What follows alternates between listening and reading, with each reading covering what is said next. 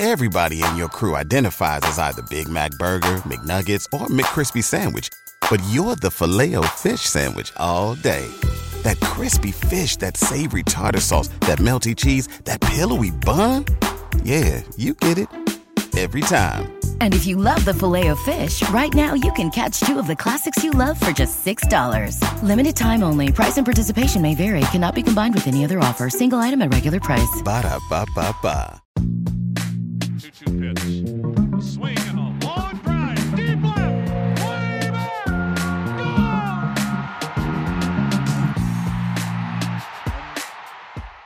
Hey everybody, welcome to another Baseball America playoff podcast. I'm Kyle Glazer, joined today by JJ Cooper to break down everything that took place in the ALCS and NLCS, and of course preview the upcoming World Series between the Braves and Astros. JJ, just like we all predicted, I think a lot of people predicted the Astros, and rightfully so. I'd be surprised if many people out there picked the Braves to get to this point. I don't know how you could imagine the Braves being in this position if you were talking in June. If before the season, I mean, sure, they were a team that has perennially won the NL East in recent years, but everyone seemed to think that the Mets, that the Nationals have won the World Series recently. There was other teams who seemed more logical even in the East, but once Soroka didn't come back, once Ronald Acuna went down, once this team basically battled to 500 was the goal for most of the first 2-3 months of the season. I don't know how at that point one could have said, oh, well, logically the Braves are they're going to be the team in the NL more than the Giants or the Dodgers or the Brewers. We could go down the list. And here we are. And not only did it, but did it with a little room to spare. And credit to them. Also, I think you also say credit to the Giants, credit to the Cardinals. Everyone before this, every series before this one for the Dodgers took a little more out of them. And by the end of it, and please do not hear me as saying, oh, the Dodgers would have won it without this. I'm not saying that, but I am saying we should acknowledge not having Kershaw, not having Muncy, losing Justin Turner. And then at the end of the day, which may be the thing that kind of ends the, oh, use your starters as relievers, not being able to send Max Scherzer to the mound in Game 6. Buehler was fine. Buehler was not terrible in that start. But to not be able to do that, it did leave them limping at a time that the Braves, who have every right to say, oh, we're beat up, we've lost stars this year, they figured out a way around it. Absolutely. We're going to dive into that NLCS review a little bit deeper, but I actually want to start with the ALCS. That series wrapped up first. The Astros defeating the Red Sox in 6 games. The Astros were down 2-1. In your own words, their pitching situation looked dire. They were without Lance McCullers. Luis Garcia left his first start with a knee injury. Framber Valdez got shelled in Game 1. A lot of things were not looking great for the Astros. Then they came back and simply pummeled the Red Sox into submission. We talked about this offense, just how good it is. The thing that jumps out to me, JJ, the Astros this postseason have scored 67 runs in 10 games. They're averaging almost 7 runs per game. And we knew this was a great offense. And that's what carried them to victory here. Now, I do want to talk about Framber Valdez and Luis Garcia's Game 5 and 6 starts and why they were so important. But we have to start with this offense. Averaging 7 runs a game against the caliber of pitching you see in the postseason. This was the highest scoring offense in baseball this year. I mean, this offense, relentless just doesn't seem to cut it how good it is. It's almost hard to find the right adjective to describe. If it wasn't for, I'm now going to say something not intending to be controversial, but I fear that it may be perceived that way. If not for the cheating, the sign stealing scandal, would we be talking about this as one of the great lineups of all time? And I say that because you can have a great lineup for a year, and I know that Springer was part of it. Now he's not. Yordan Alvarez has joined during this process. But when you talk about Altuve, you talk about Bregman, you talk about Correa. At this point, you talk about Michael Brantley. You talk about Yuli Gurriel. This Astros team has put up. They just wear teams down year after year. And if they do pull this off, to look at what they've done over a 5-6 year stretch, in a era of free agency is pretty remarkable. Absolutely. And again, this Astros offense, they make a ton of contact. They hit for a ton of power. They don't strike out. They're deep. Most years, at least 1 to 8. Normally, sometimes the 9 spot isn't great. But you're right. And that's one of the things with the sign stealing scandal is it does take away from the recognition of how good these players are. And both things can be true at the same time. You can be tremendously talented and have cheated. That is the case of the Astros. These are tremendously talented players who objectively did cheat and won a World Series because of it. But I think you can also acknowledge the talent these players have had and demonstrated these last few years. You look at this 2021 offense in particular, there's absolutely, you mentioned a bunch of guys who are carryovers from that 2017 team, Correa, Bregman, Altuve, Gurriel, but there's also a lot of guys who were not a part of that. Kyle Tucker had his big breakout year this year. Yordan Alvarez. They've produced some guys who were not considered top prospects. And Jake Myers and Chas McCormick's of the world who have come up and held down center field. So there's a lot of talent on this team. And I think we can acknowledge that. And just seeing what this offense does to teams on an almost nightly basis, it's really, really, really difficult to hold them down for long. We've seen that you might be able to hold them down for a little bit, but to hold them down over 9 innings, it's very, very difficult, and that's a testament to them. With that, JJ, I do think the turning point in this series, the Astros were able to piece together Game 4, Greinke and Javier, and win that game to come back and tie it 2-2. But the way Framber Valdez came back in his Game 5 start and just simply dominated the Red Sox in every way. And then to have Luis Garcia come back, worried about his knee, what's it going to look like, and he comes back throwing harder and takes a no-hitter into the 6th inning. If you're the Astros, these 2 starts were so important for the Astros' outlook, not just in winning the ALCS, but moving forward, because all of a sudden you go from not knowing what you're going to get from these 2 to feeling really, really good about what they can give you, especially in lieu of the news that Lance McCullers Jr. will once again be out for the World Series. What Luis Garcia did was amazing to me because, again, if he had just gone out and been okay, that would have been huge for the Astros. And would have been huge going into the World Series to say, hey, okay, his knee is good enough that he can produce reasonably solid starts. To go out there and dominate like he did is massive because the Astros are going to need that in the World Series. On paper, if everyone's healthy, this is a better Astros team than this Braves team. But it's not on paper. And not everyone's healthy. You just hit the thing that McCullers is out. McCullers is not going to pitch by all accounts. And they are going to have to piece together some of this. The way for them to piece this together starts with having Luis Garcia give 2 solid starts where they don't worry about those days. And I feel like they feel pretty good about that right now because Luis Garcia went out there and shoved in a clinching game. I think the thing that deserves a lot of credit here, Dusty Baker, I actually wrote about this in last year's ALCS, contrasting Dusty Baker versus Kevin Cash and knowing when to let your starters go versus automatically pulling them. And I thought what Dusty Baker did in Game 5 was very, very important in the sense that, as we mentioned, the Astros kind of had to piece together Game 4. And there were some moments there in Game 5 where if you're the Astros, it's 1-0 through 5 innings. We've seen managers, especially in this postseason, get antsy and pull a starter. Hey, you've given us 5 good ones. You're about to see the order, 3rd time through. We know your pitch count's low, but we just don't want to risk it and go to the bullpen. And I actually thought Dusty Baker deserves a lot of credit for sticking with Valdez there. Again, in the context of the day before, you had to piece together. You had to use 6 pitchers. Graveman threw 2. He was going to be down. Presley, you don't want to have to throw him back-to-back days. Javier threw 3. He was going to be down. I mean, there were just a lot of cases here where you see managers today would have pulled Valdez, said, hey, you gave us 5. It's 1-0. We're going to turn over to the bullpen here. And I thought Dusty Baker did the absolute right thing in keeping Valdez in that context, and he was rewarded for it. Framber went out. He pitched great, kept his pitch count low, worked quickly. I mean, 93 pitches in 8 innings. And that also allowed the Astros to kind of reset, have their bullpen fully ready to go for Game 6. We've talked a lot in the past about Dusty Baker and his postseason snafus, and they certainly have existed. But I actually think this is a case he deserved a lot of credit for making the right call and doing something that, strangely enough, has become against the grain in the way teams are managed in the postseason.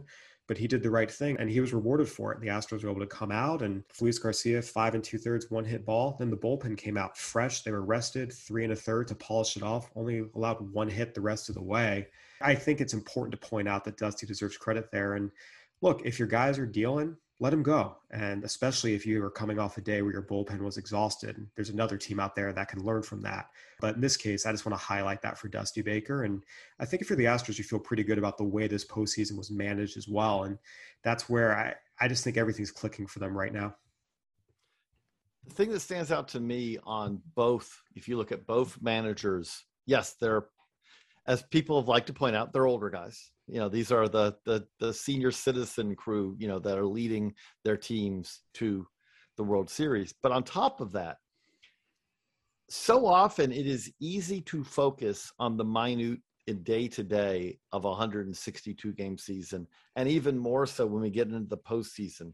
And I look at both Dusty Baker and Brian Snitker as being really good managers, and they are really good managers more in kind of the Bobby Cox realm, which is a happy, productive clubhouse where players are relaxed, comfortable, motivated, know that they feel comfortable that their manager is backing them, that they will be put in situations to succeed, that they'll also be given some opportunities to show that they can succeed, I do think has significant benefits over the course of a long season. I feel like both of these managers do that, and they do that very well as a general rule. And I say as a general rule because if you want to tweet at me that you can find an example where it happened otherwise, it's a long season. I'm sure there are.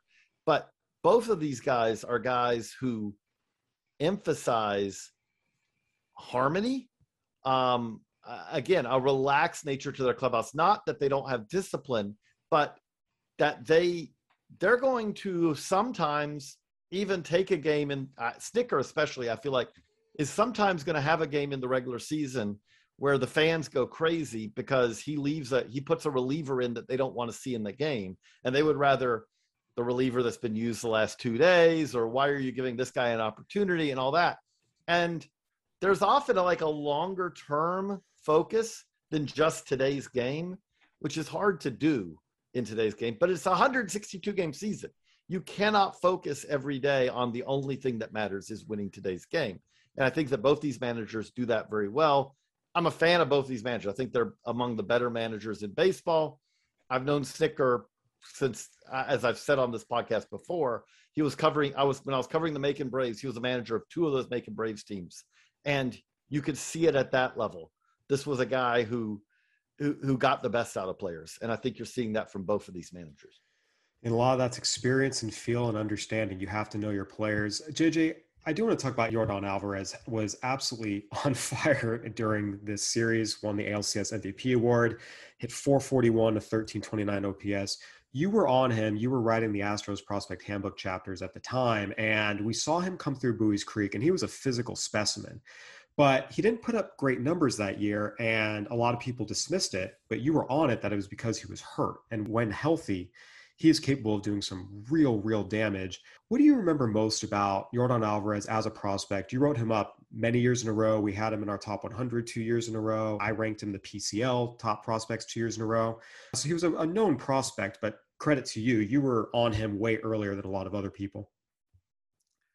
Power and ability to control the strike zone makes up for a whole lot.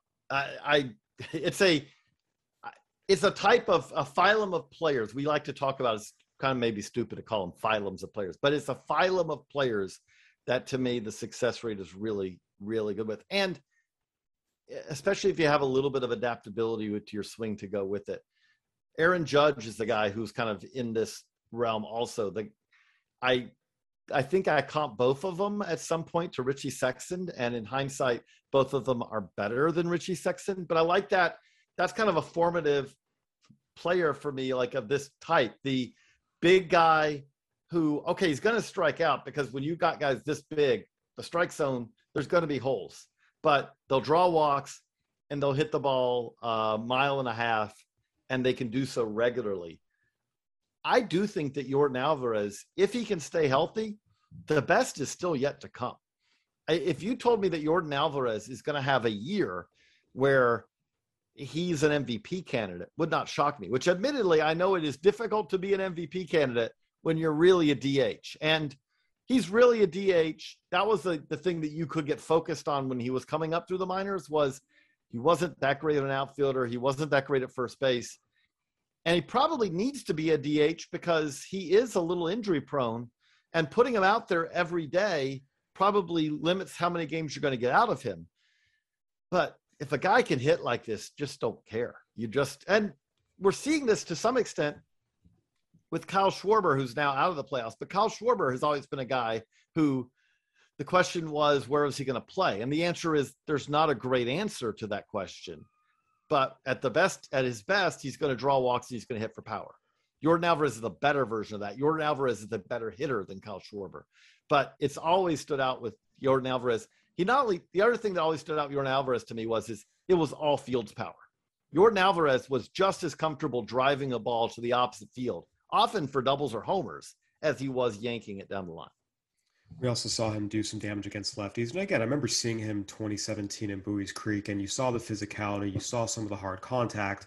His slugging percentage that year was .393, and that's where it was, okay, if he's this big and that's the power, what is it going to be? But like I said, you were on it that it happened because he was injured. Next year goes out and very, very clearly has tons of power.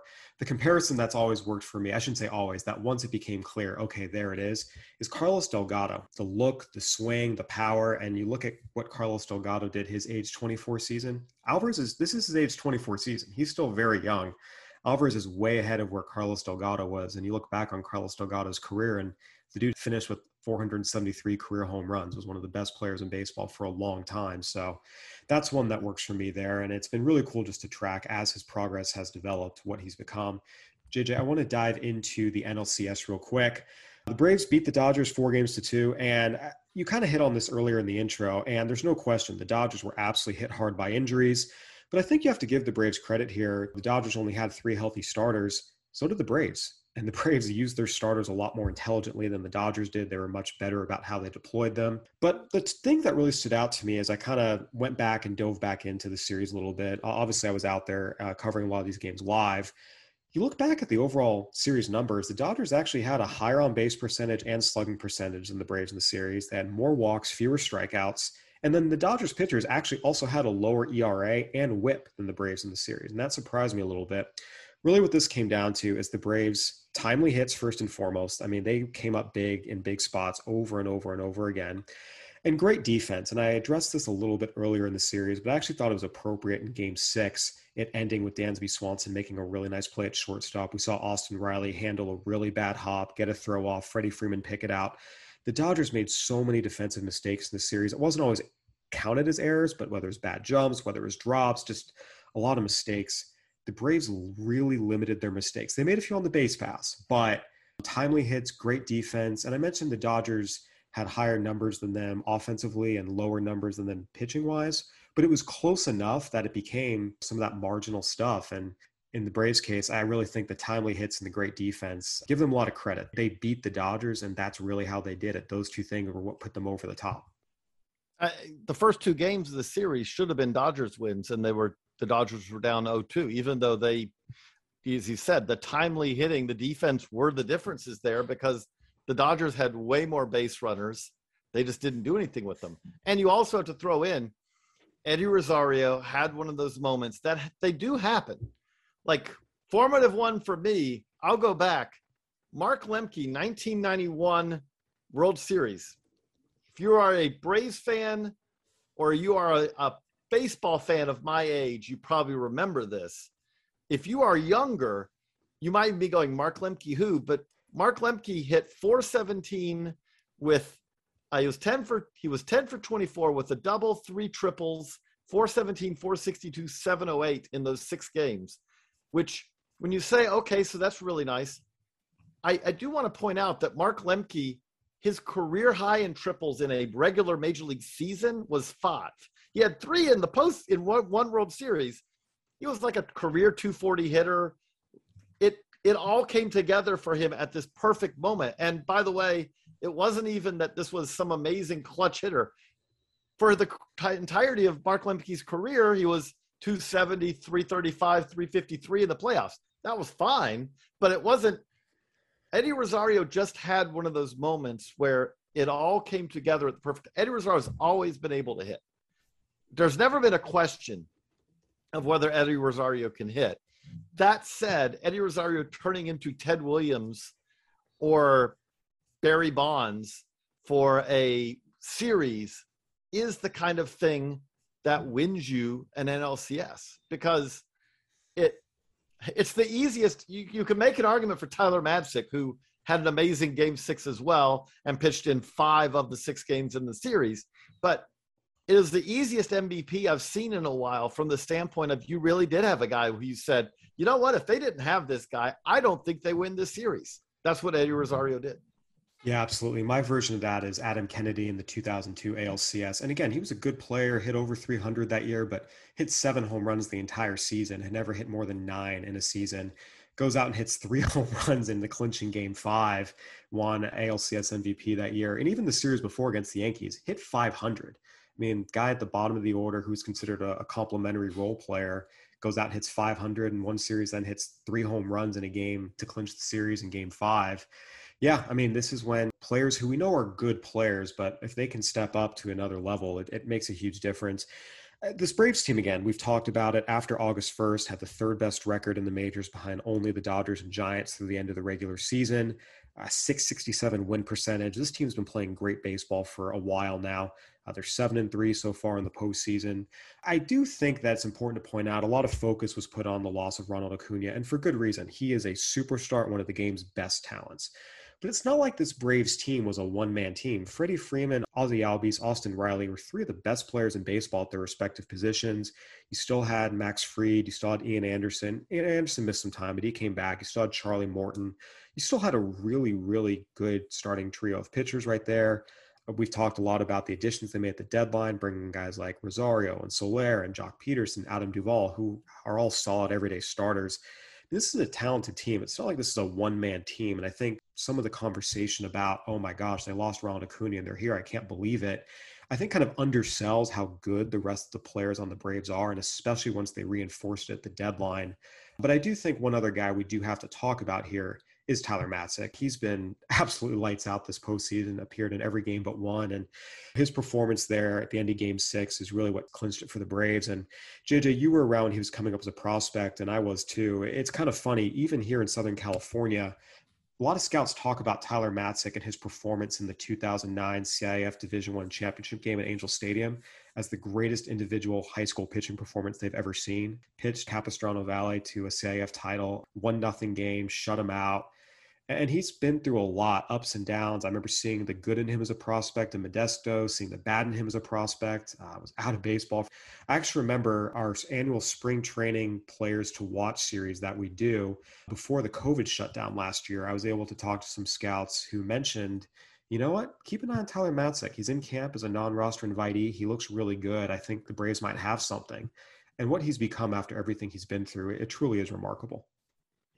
It is remarkable. And things I remember, he went out and really struggled early in his first round pick of the Rockies, went out, and there was a point not long into his career where the Rockies, having kind of run out of other options, sent him back home during the season to work with the pitching coach that he had worked with as an amateur, because they were out of other ideas. It was that bad. It had kind of fallen apart. To his credit, it is one of those reminders, for one thing, that especially when it comes to pitchers, pitching development is not often linear. It comes in fits and starts, and it can happen. I love indie ball, now partner leagues. This is an example of what partner leagues can do. Is you had somewhere for him to go, the Texas Air Hogs, and kind of help get back right. And you watch him now, that is everything you are looking for in a setup man right now. And I mean that, like, if you said that, because he's not their closer, but describe for me a lefty setup man, it's a guy who comes in key situations and you feel confident he's going to figure out a way out of it because he can miss bats. Because in that situation he came into in game 6, there was no good scenario for the Braves in that situation unless you got strikeouts. And that's exactly what he did. I think it was 2 on, no outs, and he gets out of it with no damage. You're not even expecting that when he comes into the game. You're just hoping that he limits the damage to do what he did. And to do what he did in game 6, having pitched in game 1, 2, 3, 4, having pitched also in every game of the NLDS for them as well. That's even more remarkable. That's also when you say, what are you looking for in a setup man? Ideally, you want a setup man who can pitch pretty much every day without much degradation to their stuff. Tyler Matzik raises his left hand and says, that's me. And especially goes in, strikes out Albert Pujols, Steven Souza Jr., Mookie Betts, 3 right-handed hitters. Again, just overwhelm them. JJ, we've talked a lot about the Dodgers. I don't know if we need to rehash this. I think after this, all I'll say is I hope they do an organizational top-to-bottom review of the decision-making processes in the postseason about which pitchers they use, how often they use them. Clearly, they've not properly taken into account the effects of fatigue on pitchers. Otherwise, I don't know how you use Julio Urias 3 times in 7 days. So we'll see what they're able to figure out. But I think if you're the Dodgers, the number one thing this offseason, aside from the free agents they have to re-sign, which we'll get into, they need to do a top-to-bottom organizational review of their decision-making processes and what they need to fix because they keep making the same mistakes. In terms of what's next for the Red Sox and Dodgers, you always expect the Dodgers to be really, really good, but they are losing potentially in free agency Clayton Kershaw, Kenley Jansen, Max Scherzer, Corey Seager, Chris Taylor, plus some other guys, Corey Knebel. There's a team option on Joe Kelly they're likely to decline. And you look at the Red Sox, and they're losing Eduardo Rodriguez, and that's big, and Adam Ottavino, and that's pretty much it. There's a mutual option on Kyle Schwarber, a team option on Christian Vasquez they have to pick up. But the Red Sox are losing a lot less than the Dodgers. Sure, but the Dodgers also have shown time and time again, we don't know who it will be. But for one, they spend money, which is very important to be able to get through these things. And two, they also, it's not perfect, no team is, but they have been able to find and develop players into larger roles. Like, I know that it's easy to think with Gavin Lux and remember kind of his misadventures in center field in this series, but it would not shock me in any way that, let's say Corey Seager does leave and they have Trey Turner and Gavin Lux as their middle infield next year. There's a lot of teams that would beg to sign up for that kind of situation. And I mean, one thing I did want to go back to your point, as I've said with all of this, what they did not work out. I agree with you. They need to reassess what they did. It did not work this postseason. They went to the starters relieving well, probably too often, but they are also coming off of having won it all last year. So they need to both reassess, but also they are in a situation where they have made it to the World Series twice in the last 4 years, and they've made it to the NLCS 3 of the last 4 years, that this is a team that is still in a really good space compared to the vast majority of teams out there. And like when I look at even the NL West, I'm more concerned if I look at it as whether the Giants can do this again than I am whether the Dodgers can do this again, because I've got a decade of track record with the Dodgers of saying they keep figuring out how to do it time after time after time. There's no question. The Dodgers, you expect them to be competitive every single year. They have the resources to do so. They have the talent to do so. And there's no reason to doubt they'll remain competitive moving forward. And the Red Sox as well, as we talked about. They're not losing a whole lot. There's a lot of talent to work with. They have some more coming up. So we fully expect both these teams to be competitive moving ahead. But for now, we have a World Series, the Braves and the Astros. JJ, we're going to break it down here as soon as we get back from this break. We're driven by the search for better. But when it comes to hiring, the best way to search for a candidate isn't to search at all. Don't search, match with Indeed. If you need to hire, you need Indeed. Indeed is your matching and hiring platform with over 350 million global monthly visitors, according to Indeed data, and a matching engine that helps you find quality candidates fast. Ditch the busy work. Use Indeed for scheduling, screening, and messaging so you can connect with candidates faster. And Indeed doesn't just help you hire faster. 93% of employers agree Indeed delivers the highest quality matches compared to other job sites, according to a recent Indeed survey. What I love about using Indeed is how it does a lot of that organizational work for me. I can sort through candidates. I can respond to them. I can schedule interviews all through Indeed. Leveraging over 140 million qualifications and preferences every day, Indeed's matching engine is constantly learning from your preferences. So the more you use Indeed, the better it gets. Join more than 3.5 million businesses, including Baseball America, that use Indeed to hire great talent fast. And listeners of the show will get a $75 sponsored job credit to get your jobs more visibility at Indeed.com/BaseballAmerica. Just go to Indeed.com/BaseballAmerica right now and support our show by saying that you heard about Indeed on this podcast. That's Indeed.com/BaseballAmerica. Terms and conditions apply. Need to hire? You need Indeed. And we are back. All right, JJ, looking ahead at this World Series, one of the interesting threads here is both the Astros and Braves had tremendous farm systems in the middle of last decade that really formed the baseline for these teams we're seeing now. You wrote about both these farm systems in the Prospect Handbook for multiple seasons. The Braves and Astros were the numbers 2 and 3 farm systems in baseball, respectively, in 2016. The Braves and Astros were the numbers 1 and 4 farm systems, respectively, in 2017. So back-to-back years, these were top 5 farm systems, 2016, 2017. And then the Braves were the number 1 farm system in baseball for the second year in a row in 2018. The Astros dropped out of the top 10 that year, but they were still number 11. So both of these teams had tremendous farm systems, multiple seasons in a row. What do you remember most about each of these as you were writing them up? So with the Astros, the bats came along, and there was a stretch of time where, I don't know another way to put it, but basically we had a stretch where you had these Astros pitchers who looked really good, and they would be turned into trade chips, and then they would kind of, in many cases, fall apart. Joe Musgrove's the one who did turn out.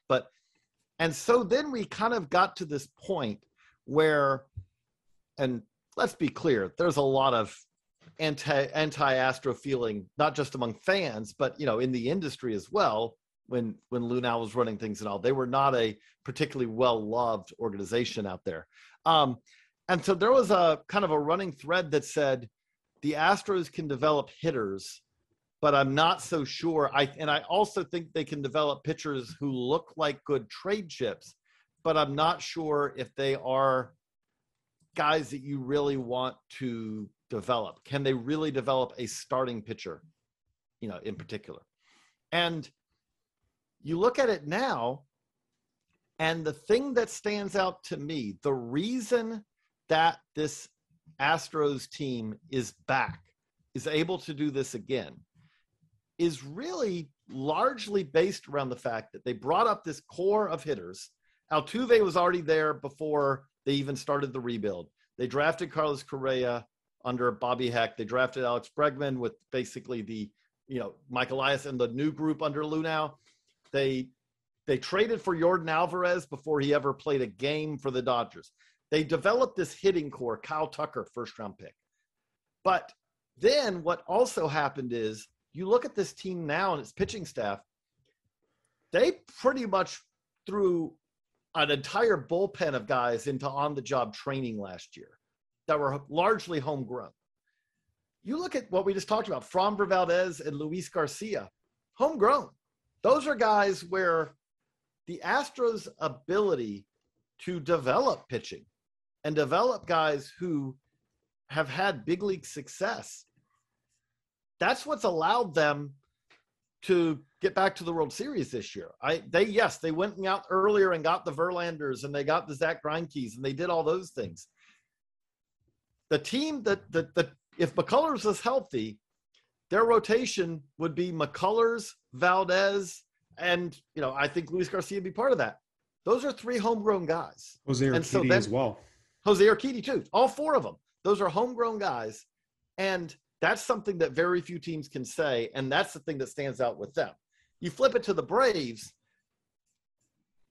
it gets glossed over. The Braves also were hit for cheating in a different way, but while building an incredible farm system. Their general manager was banned from baseball, but they had one of the best runs of international signings and development, because if you develop a Ronald Acuna and an Ozzie Albies in a short period of time, that is a great starting point. But give them credit also. They drafted high school pitchers in the first round when most teams treated drafting high school pitchers in the first round. You would rather be juggling with, radioactive uranium.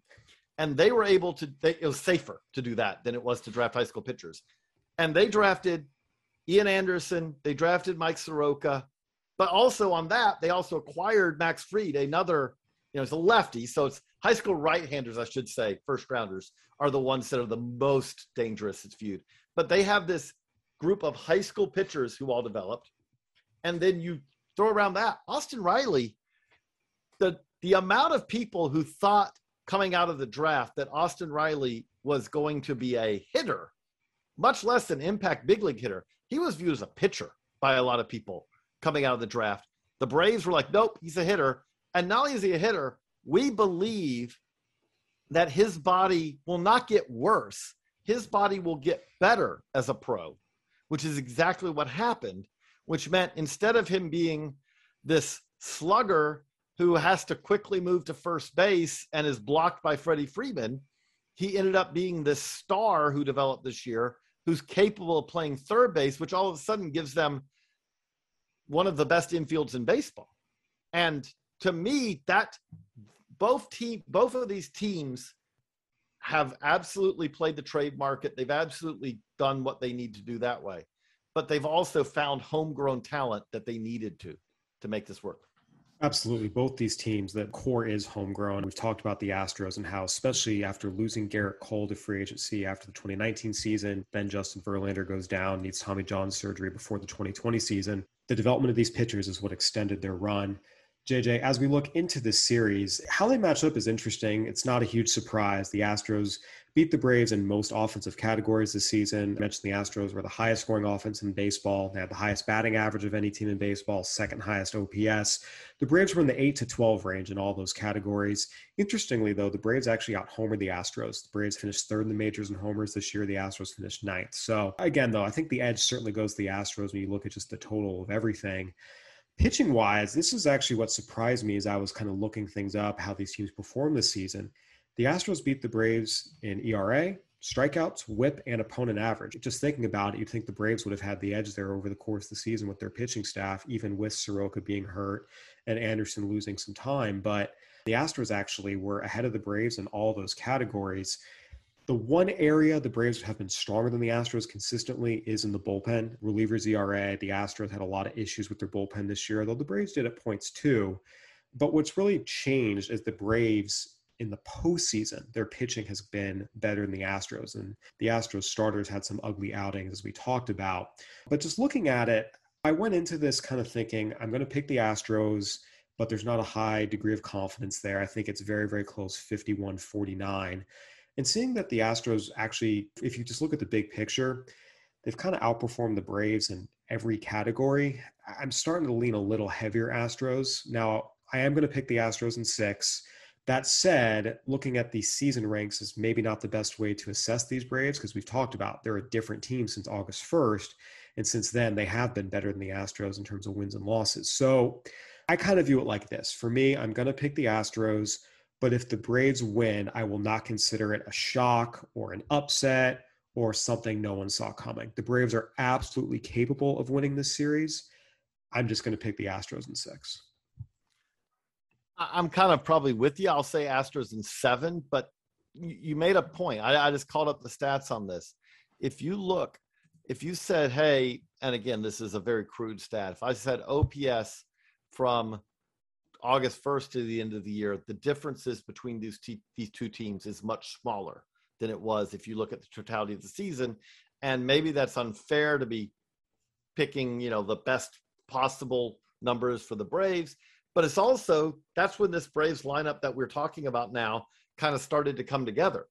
The entirety of this outfield that we're talking about now was not on the Braves team before roughly August 1. And really, they weren't even there because Eddie Rosario wasn't healthy yet to come off of the IL. So this is a lot closer than it looks like if you just look at the totality of the season.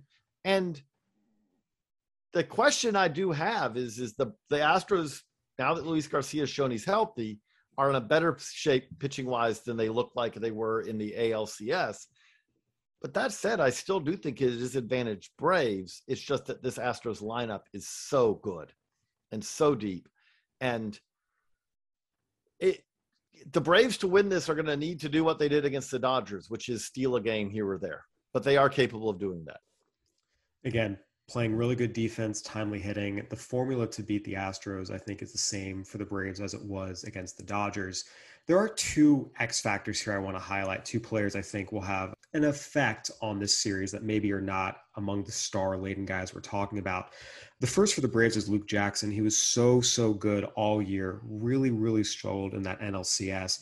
If they can get him back to what he was during the year when, I mean, the guy had a 1.98 ERA in 71 games, give the Braves just that power right-handed option out of the bullpen to go with those three lefties, I think that will do wonders and really help increase their odds and their chances. And for the Astros, I'm looking at Jose Urquidy, who I think gets lost sometimes in the discussion, but he's the guy who has World Series experience. He's the guy who not just this year was pretty good, has been pretty good throughout the entirety of his career so far. Did not pitch well in Game 3 of the ALCS against the Red Sox. Did not appear in the ALDS against the White Sox. So the Astros need him to be a reliable third starter here behind Valdez, behind Garcia, especially with McCullers going to miss the World Series. So for me, he's kind of the X factor for the Astros. Who are the two guys maybe that are under the radar that you're going to be looking at this series? Is Tyler Madsick under the radar at this point? Because I don't think so. I mean, but I do think he'll be key in this series because the Astros do a good job. You can't just say Jordan Alvarez is a hard nut to crack because bringing a lefty in to face him is not like normally bringing a lefty in to face a lefty slugger. He hits lefties really well. But that said, if you are going to try to play that kind of matchup, you need a guy who can also get right-handers out.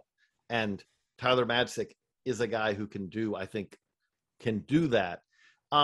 Okay, if I'm going to say that, then I do think that Ian Anderson could be the X factor in the series. And I know he's also kind of known, but if the Braves are going to win this, you expect you're going to get something good out of Fried. You expect you're going to get something good out of Morton, who has a lot of playoff postseason experience in recent years. And by the way, has done it for, he's kind of the link that ties all this together here to play for the Astros before. But Anderson is better than Urquidy, especially as you just talked about. Urquidy is not pitched to all that much. I think that Ian Anderson, depending on how the matchups go, I think Ian Anderson gives the Braves a really solid third starter, whereas the Astros are probably a little bit shakier there, and that could be an X factor. Could be. We will see. Charlie Morton versus Framber Valdez, Game 1 at Minute Maid Park on Tuesday. I know we're all looking forward to it. JJ and I will continue to do these daily playoff podcasts, except for my travel days. So we're going to have lots of coverage of the postseason. I'm working on a story here today, hopefully going to get it out by tomorrow as well, about some of these Latin American Astros pitchers we talked about, how they kind of found them. It's a great time to subscribe to Baseball America. We've got our team top 10 prospects about to roll out starting this week. Head over to baseballamerica.com, subscribe to the magazine. We're getting the prospect handbook started. It's a great time to be a fan of prospects, and we've got it covered wall to wall here at Baseball America. This has been another edition of the BA Playoff Podcast. Go ahead and give us a review on iTunes, Spotify, Stitcher, whatever platform you're listening on. We'd love to hear from you. For JJ, I'm Kyle. Thanks for listening. Stay safe, everybody.